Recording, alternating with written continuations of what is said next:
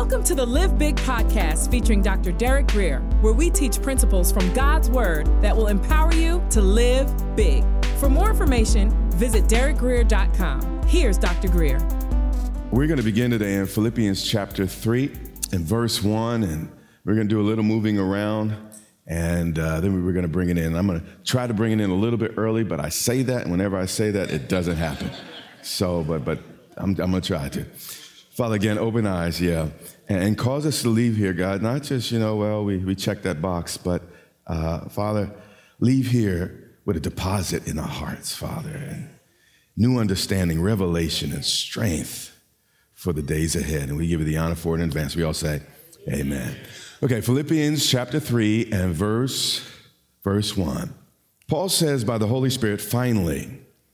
And usually you find that word at the end of a letter, but in this case, he happens to be moving to a new section of this particular letter. He says, finally, my what? Brethren. We're all family, brothers and sisters facing the same temptations, the same human struggles, and I don't care what your title is, what you do, who you think you are, where you went to school, none of those things. Hurt me, I'll cry. Cut me, I'll bleed. And eventually the grind can get to all of us. And because of that, Paul gave this directive. He said, finally, my brethren, rejoice in the Lord. Now, it would seem strange that a man would write this from a prison cell. He was facing the possibility of execution, which is, that's a big deal. But nonetheless, we find this man telling people to rejoice. And, that's the real whole point of the whole thing. Our inner attitudes do not have to reflect our outward circumstances. Because our hope and our joy and our peace comes from somewhere else. So despite what was happening and some tough things were happening, this man was happy enough to preach a message on joy. He said, rejoice in the Lord. You may not be able to rejoice over all your situations and everything that happens, and everything that happens is not the will of God. But even when things do not go as planned, you can still rejoice in the Lord. Again, you may not have the ideal circumstances, but you do have the ideal Lord. Does anyone understand what I'm saying? He said, rejoice in the Lord. And since the Lord doesn't change, your rejoicing shouldn't change. Now, I am the Lord, the Bible says, and I change not. That's what he says about himself. So if we are worshiping the same God, no matter what happens around us, beneath us, and on the side of us, none of that should impact us. Then he said this, for me to write the same thing to you is not tedious for you, it's safe. And what he's saying here, because he's not really talked about this subject yet in this epistle, but what he's saying is when I was with you, I spoke to you guys about it. I taught you about the power of joy and cautioning you not to let the devil steal your joy verbally. But now I decided I need to put it in writing by the Holy Spirit. Now, here's the deal. Just because you said it once doesn't mean that others necessarily got it. And just because you heard it once doesn't mean you necessarily got it. Do you get what I'm saying? Bruce Lee said this. He said, I don't fear the man who has practiced 10,000 kicks once. Fear the man who has practiced one kick 10,000 times. Keeping at it is the key to becoming successful.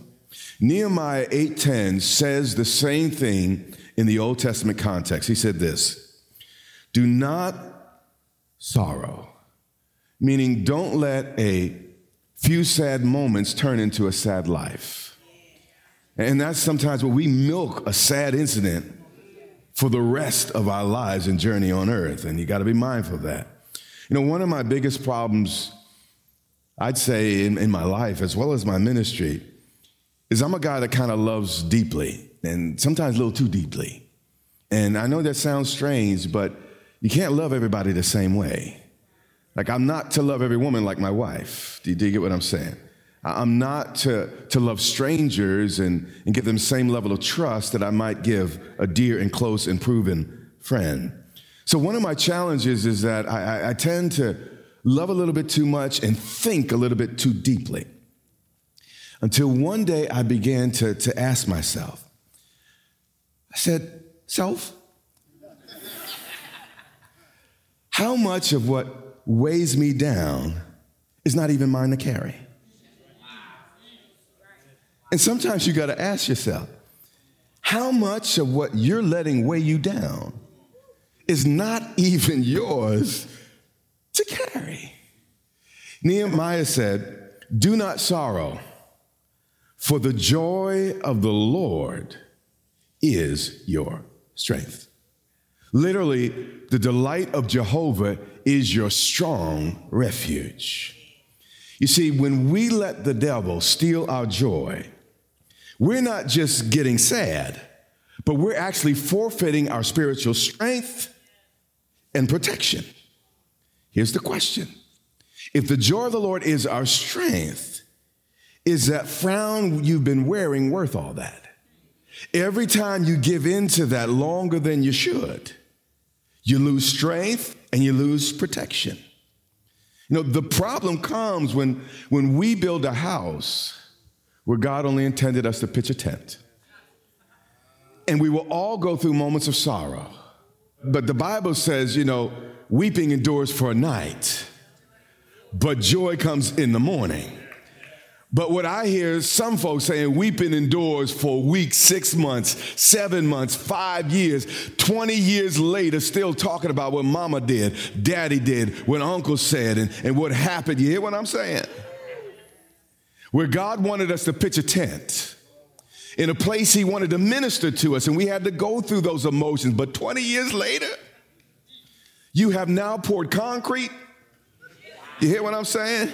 You build up walls, and this is your address. This is not someplace you're passing through. This is now where you live, what happened to you 20, 30, 15 years ago. Now, we were in Philippians 3:1. I want you to follow here. Now we're moving on to Philippians 4:4. And you're going to see the same language, and you're going to think we were in the same chapter. Watch what he says. He says, rejoice in the Lord when things are going good. Rejoice in the Lord when your wife's acting right. By the way, she's traveling. There's no problem here. I'm not talking about this. We're good. It said, rejoice in the Lord always. Now, here's the question. How often is always? I know this is some tough stuff. A great philosopher once said, we only need 3 things to be happy. Only 3 things. Someone to love, something to do, and something to hope for. Now, someone to love. Does anyone in this room have Jesus? All right. Something to do. Is anyone working for the kingdom? Something to hope for. Has God given anyone in this room a hope and a future? If he's done those things, we have something to shout about, something to clap about, something to rejoice about, something to praise him for. Now, the challenge with preaching these messages is because some people are weird and they turn everything into a law and just rigidity. And what they'll do is, well, you know, you're going through a sad moment. Now, listen, we go through tough times, and we you know, the Bible says in James, and that's why you don't want to be a one-verse Bible person. You got to be a whole Bible book person. He says, weep with those who weep, rejoice with those who rejoice. So there's going to be times where we're going to cry, and it's the right thing to do to cry. So don't criticize someone when they're going through a challenge. I thought you were spiritual. I thought you were a man or woman of faith. No. Cry with them. The problem is when we stay. Again, we start pouring concrete, and this becomes our address, and I'm scarred for life. I will not move from here. This will be the story I replay every day until I die. That's when we get into trouble. So in verse 4, at the top of it, he said, rejoice in the Lord always. And then he says, again. Now, he taught the Philippians this orally when he preached to them. Then he wrote it in chapter 3. Then he repeated it at the beginning of this verse. And now he says it again. He says, again, I say, rejoice. Nowhere in the Bible is there a commandment or a statement made more emphatically. How many of you know killing is a big deal? Well, murder really is what the Bible says. But as serious as murder is, we never read, do not murder. I mean ever. And again, I say to you, do not murder. But when it comes to the subject of joy, we get that command. Interesting. What I want you to see today is that joy is not a feeling. It's a command. It's a divine directive. Stay with me. Why does God command us to rejoice? Because he doesn't ever want us to let negative people turn us into one of them. Every minute we choose bitterness, that was 60 seconds we lost happiness. Stay with me. It gets tough. Then he goes on and says, let your gentleness, other translations say reasonableness, be known to all men. Now, this term here is translated a lot of different ways in our modern translation, but the actual meaning of the term is essential for maintaining community. And what this reasonableness means is talking about a person that seeks the best for everyone, not just themselves. You see, as hard as you may try, you can never come up with agreeable solutions for disagreeable people. So he's saying, man, you need to be reasonable, and there needs to be a gentleness and a yieldedness about you, that it's not just about what you want, what you think, and where you're coming from, but what's best for the whole team. And then he goes on and says, the Lord is at what? Hand. Do you know the next great thing in God's prophetic timetable is the return of Jesus? Everything in Scripture that has been prophesied about Jesus has been fulfilled, except this one event, and believe me, it will too. So what we have to do when we're dealing with sorrow and sadness is keep our eye on the big picture, because this too shall pass. Then he goes on, he says, be anxious for what?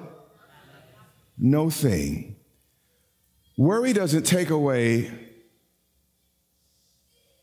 today's troubles or tomorrow's trouble. It just really takes away today's peace. This is easy to say, the things I'm teaching on today, and much harder to do. For me, now you might be different, but whenever I try to stop worrying and stop being anxious, I only get worse. Is anybody like that? Because when I try to stop worrying and I stop trying to be anxious, I start worrying about my worrying, and then I become anxious about my anxiety. About a year and a half ago, you know, we bought this 11.5 acres that we're going to move to in a minute and all the rest, and we're going to build this great worship center. And yeah, amen, that's good.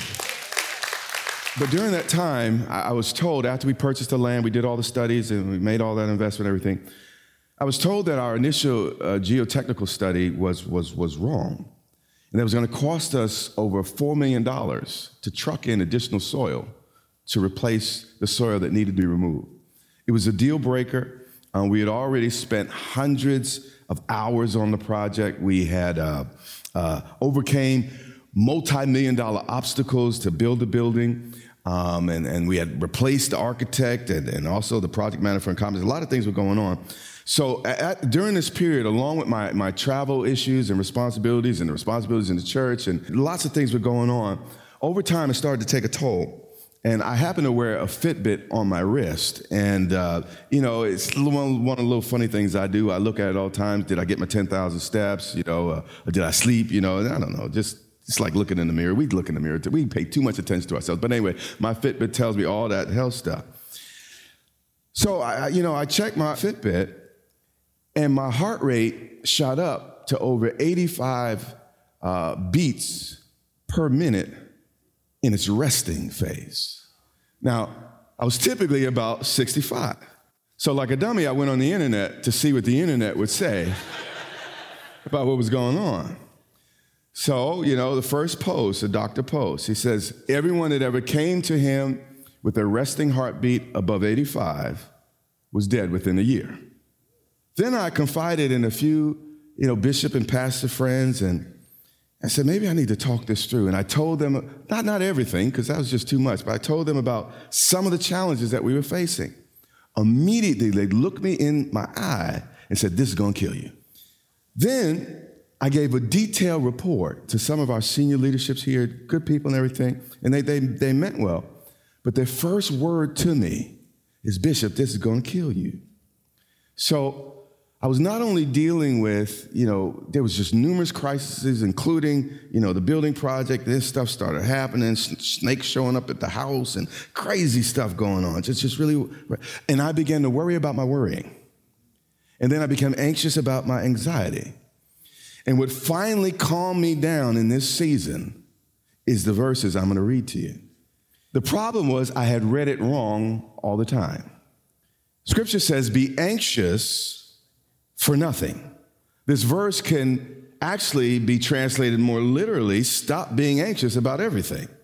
But here's the deal. This verse does not tell us to kind of white knuckle this thing. Instead, God gives us an alternative. He says, don't be anxious about anything or for nothing, but in everything by what? Prayer. What Paul is not saying to pretend that we're not anxious when we are, but to turn our worries into prayer. And here's the deal. If Jesus could turn water into wine, he could turn my fears into faith. Yeah. Here's what I know. Everyone who runs toward God makes it. So what I had to do in that season is not stop worrying, stop being anxious. It was shata.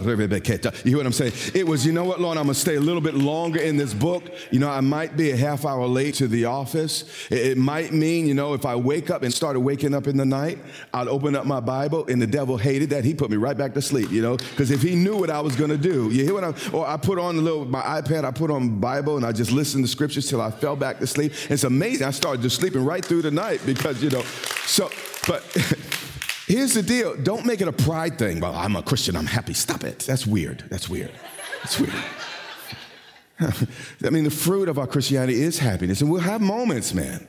You'll have moments. That's just life, and that's real. But just don't stay in those moments. Again, don't build a house where God wants us to pitch a tent. It says, but in what? Everything.